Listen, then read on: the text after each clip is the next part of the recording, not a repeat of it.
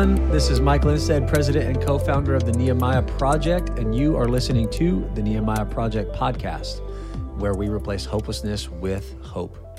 Well, we're on episode number 22 of our weekly snippet of encouragement, and as always, I'm here with my ministry partner, my friend, and my pastor, Mr. Chad Wiles. Chad, how you doing? What's up, Mikey? It is crazy to think we've done this for 22 weeks now. 22 weeks we have done a weekly snippet of encouragement, and we're almost coming up on our year-long celebration of doing this podcast for 1 year. That's right. Our first podcast was September 20th of 2020. Oh, what a year that was.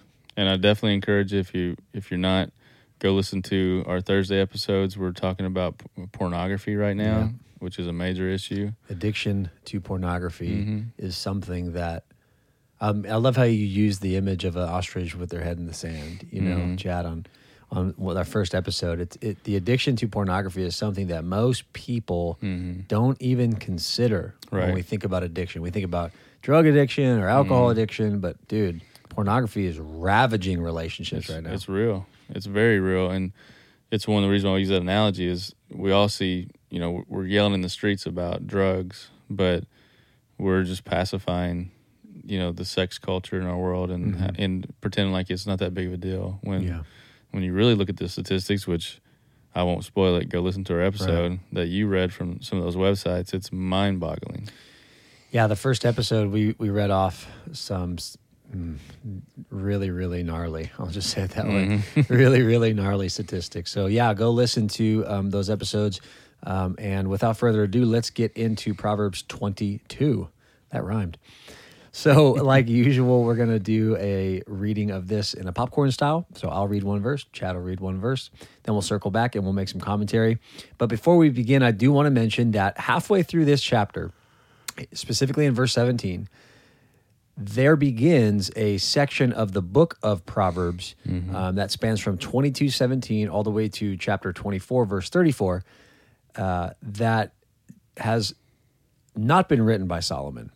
He did compile these 77 Proverbs that are found in that section, but he did not write them. And so I just want to throw that out there, take it for what it's worth, but we're going to read through the entire chapter of chapter 22.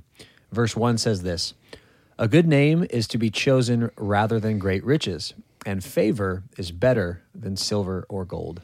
The rich and the poor meet together. The Lord is the maker of them all. The prudent sees danger and hides himself, but the simple go on and suffer for it. The reward for humility and fear of the Lord is riches and honor and life. Thorns and snares are in the way of the crooked. Whoever guards his soul will keep far from them. Train up a child in the way he should go. Even when he is old, he will not depart from it. The rich rules over the poor, and the borrower is the slave of the lender. Whoever sows injustice will reap calamity, and the rod of his fury will fail. Whoever has a bountiful eye will be blessed, for he shares his bread with the poor. Drive out a scoffer, and strife will go out, and quarreling and abuse will cease. He who loves purity of heart and whose speech is gracious will have the king as his friend. The eyes of the Lord keep watch over knowledge, but he overthrows the words of the traitor. The sluggard says, 'There's a lion outside. I shall be killed in the streets.' The mouth of a forbidden woman is a deep pit. He with whom the Lord is angry will fall into it. Folly is bound up in the heart of a child, but the rod of discipline drives it far from him. Whoever oppresses the poor to increase his own wealth or gives to the rich will only come to poverty. Incline your ear and hear the words of the wise, and apply your heart to my knowledge. For it will be pleasant if you keep them within you, if all of them are ready on your lips. That your trust may be in the Lord, I have made them known to you today, even to you. Have I not written for you 30 sayings of counsel and knowledge? To make you know what is right and true, that you may give a true answer to those who sent you? Do not rob the poor because he is poor, or crush the afflicted at the gate. For the Lord will plead their cause and rob of life those who rob them. Make no friendship with a man given to anger, nor go with a wrathful man. Lest you learn his ways and entangle yourself in a snare. but not one of those who give pledges, who put up security for debts.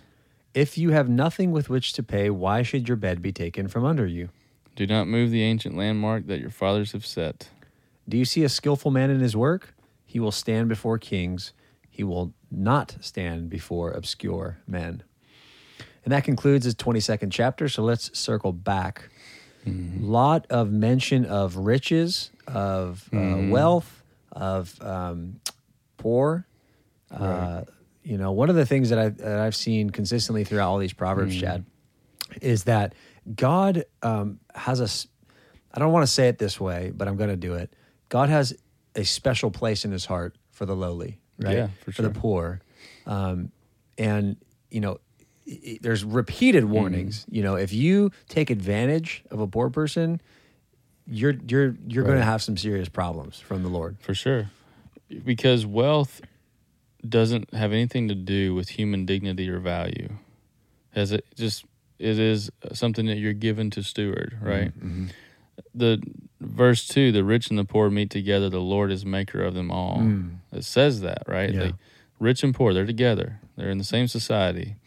And their humanness, their human dignity, if you will, is given to them by God. So when we afflict the poor, which rich tend to do out of pride and arrogance and think about the politician or the lobbyist or some of these more sort of archetypal characters, right. And taken advantage of, the Lord's going to avenge the weak because he created them. Right. And we have the story in the Gospels of Lazarus and the poor man, right? Or Lazarus was the poor man, so it's the rich man and Lazarus. Right. And, long story short, essentially... Luke 16. Which one? Where is it? Luke 16. Luke 16. And the rich man has this poor man at his gate named Lazarus. And Lazarus is just a poor soul. I mean, he's got sores. The dogs are licking them. He's just begging at the gate all the time. And the rich man has an abundance of wealth. And this man, Lazarus, is sitting at his gate. And yet he does nothing to help this man's condition. Right. So, I mean, the fact that he's rich has nothing to do with his salvation. However, we can tell a person's heart by what they do, by what they say, right? So the rich man in this story was not a believer in God, through faith, right? He was not saved by grace through faith alone. He was a man who had his hope in his riches, right? And so he dies, and he gets to the afterlife, and he can see Lazarus in heaven, so to speak, right? Now, it's not described as heaven. It's Abraham's bosom. Right, but essentially we know that's what they were talking about, and where the rich man was Hades or hell, or yes, and he was burning, right? I mean, he was on fire, and he was tormented, and there was a chasm between them where he could not cross over to where Abraham and where Lazarus was, and the rich man's crying out, like, oh Lord, just tell my brothers that this is real, right? Tell my brothers that this is real, right? And he says they're not going to believe. They have Moses, right? In other words, they already have the written word, and they don't believe that. They won't believe if a miracle happens in front of them. You know what I mean? They already have the miracle of the divine word, and they're still not going to believe. And Jesus is saying this at a time when he's literally doing miracles in front of them every day. It was an indictment to the Pharisees and those who were arrogant, who were watching the Son of Man do his thing and completely rejecting him. Yeah. And I think the phrase that stands out most, that kind of goes along with what we're talking about here, is at one point the Lord says to the man, the rich man, you received your comfort in this life, right? And Lazarus did not. And now he's receiving his comfort in the afterlife. And that goes to a deeper spiritual principle. If all you're living for is the here and now, then you're going to live your best life now. And we talk about that all the time. Right. That is a true statement. Your best life now, you don't know what that means. You don't understand what you're saying. But yeah, if you live in the way that the prosperity gospel would tell you, and you get riches in this life, this will be the best you will ever have it. Yeah, the prosperity gospel is obviously no gospel at all. But even just, the regular people on the street, they're living to build up their level of comfort here and now. Right. What else are people going to live for if they have no hope of an afterlife with God Almighty? It's like, well, yeah, then right here is what we should be striving for. But that's a deception through and through, because there is an afterlife, right? We are not just physical beings. We are physical beings and we are spiritual beings, right? We are divided up as such. And we learned that from the story of the rich man and Lazarus. If the rich man was living for comfort now, that's what he wanted. That's what he got. Right. Well, what you get in the afterlife then is eternal torment in hell. Right. And it's not because you hear us say it's not because you have money. No. It's okay to have money. It's that when the heart is for self and rejects God on God's terms, then the afterlife, if you think about it, is very logical. It will be eternity apart from God. It's exactly what you wanted, and that's a place called hell. Right. For those who make Christ Lord and count the cost and live in such a way as stewards, not owners, and just steward what God gives and follow Him and worship Him and trust Him with everything that they have, well, they want God. Therefore, in the eternal life, that's what they get is God, right? Absolutely. Absolutely. And so I want to look at verse 4 here because it says, the reward for humility and fear of the Lord is riches and honor and life. Riches and honor and life. Mm-hmm. The other translation that I have here in my Bible says, the reward for humility is the fear of the Lord, riches and honor and life. And that states it a little differently. Yeah. Because the way that translation states it, it says that found within the fear of the Lord are riches and honor and life. You see what I'm saying? Yeah. So it's not the first translation that I read, the reward for humility and the fear of the Lord is riches, honor, and life. It makes it sound different. And I want to just meditate on that concept for a second of fearing the Lord, because that is the concept of Proverbs. Right. I mean, if you got nothing from Proverbs, get this. And it starts with the fear of the Lord is the beginning of wisdom, right? The beginning of knowledge. So there's a progression with this statement, the fear of the Lord, right? How it is the beginning of knowledge. The progression is this, is number one, fearing the Lord, first of all, is a reverential awe and admiration, right? It's a submissive fear. It's a submissive fear, which is foundational for all spiritual knowledge and wisdom. Okay, so that's what it is, a reverential awe and admiration that is expressed through submissive fear, right? Submissive means that the authority of my life is the word of God. Whatever it says, I will gladly do because I love God. I fear God. And, I've heard some people try to use they try to remove the fear from the fear of the Lord. No, I actually fear God. Right. He is God. He is all-powerful. He's mighty. my heavenly Father. I know that He doesn't have any wrath for me. I also don't want to be chastised by my Father. No. Yeah. You see what I'm saying? Absolutely. Yes, it's a healthy fear of the only uncreated one. Reverence, respect, all those things. So I don't like when people try to remove that element from this. Shouldn't. Don't try to take God off the hook, so to speak. Like, God is happy to leave Himself on it. You know what I'm saying? God is God. Just let Him be God. Yeah, if He created the entire universe, and if you incur His wrath without the blood of Christ, you should fear. Yes. And even if you have your sins paid for by the blood of Jesus Christ, you should still fear the chastisement of God. Right. Although He does it out of love, chastisement never feels good. I mean, no, it does not. I mean, even it says in our proverb that folly is bound up in the heart of the child, and the rod of discipline drives it far from him. The rod of discipline, right? Loving parents will discipline their children because they love them. Absolutely. And the Lord does the same thing. Getting back to the progression of the fear of the Lord, the first part of this progression is teaching about God. The second is learning about God. And then it progresses into fearing God, right? So because you learn more about Him, and He's awesome. He's dreadful. Right. He's a jealous God. He's mighty. Right? He yearns over the spirit that He's placed within you, right?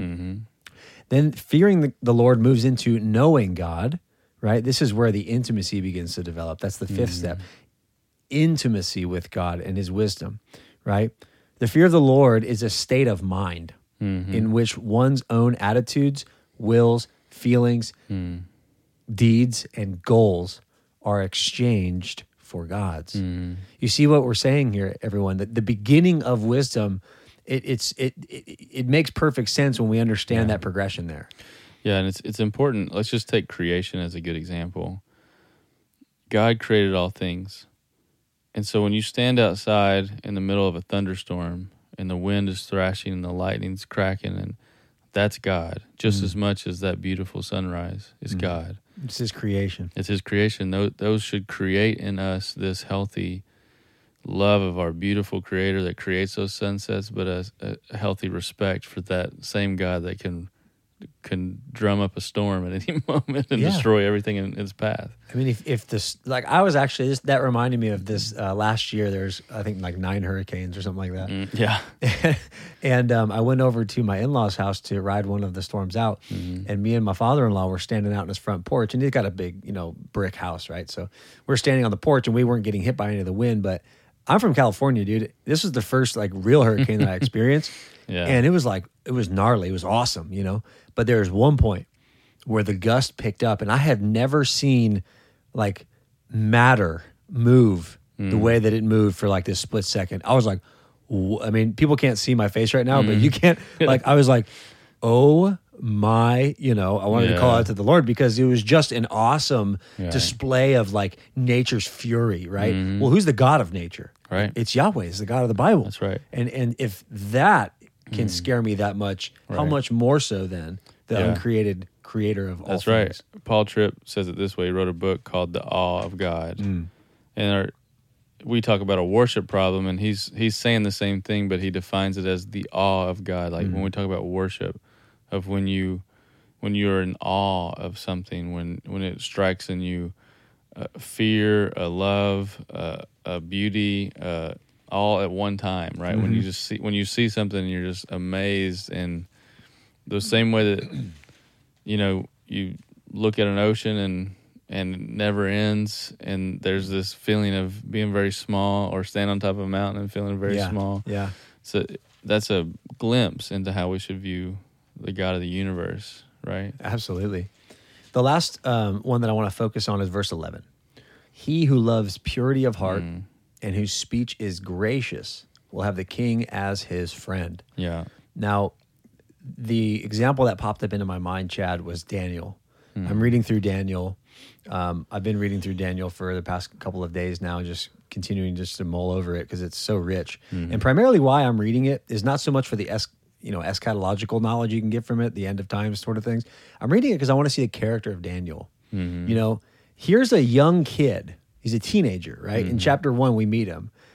And it says in verse 3, it says, then the king commanded, this is King Nebuchadnezzar, it says the king commanded Ashpenaz, his chief eunuch, to bring some of the people of Israel, both of the royal family and of the nobility, youths without blemish, of good appearance, and skillful in all wisdom, endowed with knowledge, understanding, learning, and competent to stand in the king's palace, to teach them the literature and language of the Chaldeans. So first of all, we find out that Daniel's all of those things, right? He's a youth, right? And the program that Nebuchadnezzar wants to put forward is a brainwashing program. Well, they want to teach them the literature and language of the Chaldeans, right? To brainwash them. Daniel, his first test is he has to eat the king's food and drink the king's wine. And this is in verse 6, or verse 8, rather. It says, in response to those things, but Daniel resolved that he would not defile himself with the king's food or with the wine that the king drank. This is a young kid, right, who has a conviction that I'm going to do what God wants me to do. Why? Because I fear him, right? And so going back to our proverb, he who loves purity of heart, right? That's what God loves. God loves a pure heart, right? He whose speech is gracious. Well, we know out of the overflow of the heart, the mouth speaks, right? That's right. But God loves gracious speech. We'll have the king as his friend, even if the king is a wicked Gentile ruler from Babylon. Right. Right? He had favor. He had the favor of the wicked king, Yeah. And that's encouraging to us as Christians, right? Growing up, living in a culture that is becoming increasingly hostile to the word of God and the proclamation of the true word. And then we see the parallels to this. We can end with this, but just verse 10, we see 13, 14, all these different iterations of those who would not fear the Lord or not have purity of heart, right? Verse 10 is about the scoffer, right, who's out stirring up strife and quarreling and abuse. He says, and strife will go out, drive out the scoffer, meaning get rid of him, So we got that parallel of a purity of heart has a favor of the king, but the scoffer, man, just drive that dude out. It only brings about hardship and quarreling and abuse. Or the sluggard who won't work and will make up lies and fears of, for why he doesn't go out. There's a lion. There might be a lion in the streets, right? Could be, but probably not. Right. Yeah. Or the forbidden woman. The mouth of a forbidden woman is a deep pit. He with whom the Lord is angry will fall into it. Wow. So we constantly see the fear of the Lord have this characteristic of one who's humble, one who has favor of the king, one who the Lord sees and they have life and riches and honor, contrasted with those who are selfish, prideful, arrogant, have all kinds of consequences for their sin in many different ways. Yeah. I want to just end it with this verse from Titus. He says this, but I'm going to start at verse 3 in chapter 3 of Titus. For we ourselves were once foolish, disobedient, led astray, slaves to various passions and pleasures, passing our days in malice and envy, hated by others and hating one another. But when the goodness and loving kindness of God our Savior appeared, he saved us, not because of works done by us in righteousness, but according to his own mercy. Listener, I just want to encourage you, if you don't know the Lord, he has made a provision for you to know him, and that is through his Son, Jesus Christ. Jesus Christ is the way, the truth, and the life. Nobody comes to the Father except through him. The Bible has stood the test of time. God says that the heavens and earth will pass away, but his word will never pass away. If you don't know him, I would encourage you to try to get to know him. Open up the Bible, start at the Gospel of John, begin to read it, ask tough questions, but do it with a heart of truth-seeking. And the Bible says that if you draw near to God, he will draw near to you. I want to encourage you with that. And thank you for listening to another episode of our weekly snippet of encouragement on the Nehemiah Project podcast. Talk to you soon. Bye. Thanks for listening to the Nehemiah Project podcast. For more resources about addiction recovery, suicide prevention, and overcoming other life-controlling issues, you can follow us on Facebook and Instagram and visit our website, tnproject.org. If you or someone you love is struggling, don't hesitate to reach out to us by calling 985-205-3022.